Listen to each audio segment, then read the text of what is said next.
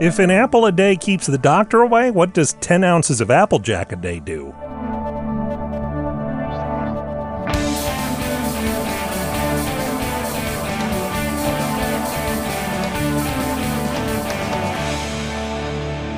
It's time for Cool, Weird, Awesome, where you might say we plant seeds of knowledge. I'm Brady. It's Tuesday, September 26th, the birthday in 1774 of John Chapman, a.k.a. Johnny Appleseed. In some ways, the real-life Johnny Appleseed was like the person depicted in books and movies. He really did travel around the country without shoes on. He really did wear a tin hat on his head, which he also used as a bowl when he was eating. He really did love animals of all kinds. He really was a vegetarian, and he really did spread apple seeds wherever he went. But he wasn't just a frontier hippie who was enjoying the land, man. Chapman was also a savvy, albeit eccentric, entrepreneur. As the U.S. expanded west in the 19th century, the country wanted to make sure the people setting up homesteads wouldn't just give up after a year or two and go somewhere else. So they required that people show they were in it for the long run by planting crops that took a long time to grow, like apples.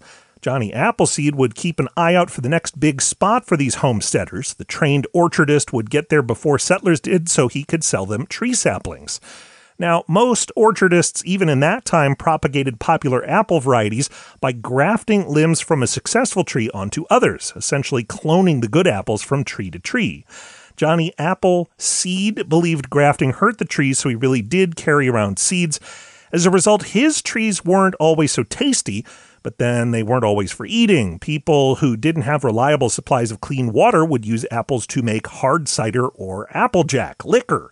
It wasn't until Prohibition that apple growers had to rebrand their product as a healthy, pure, clean, and non-alcoholic food choice.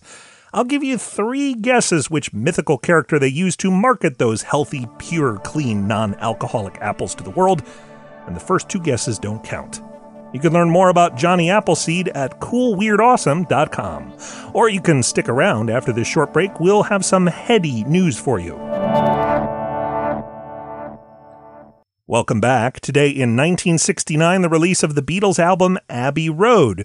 When the album came out, the record company put up billboards of the band walking across Abbey Road, as shown on the album cover. Only after one of the billboards was put up in L.A., someone cut Paul McCartney's head off as a souvenir. I'm Brady. I bet the head thief had to carry that weight. Thanks for listening, and come back again tomorrow for more Cool, Weird, Awesome.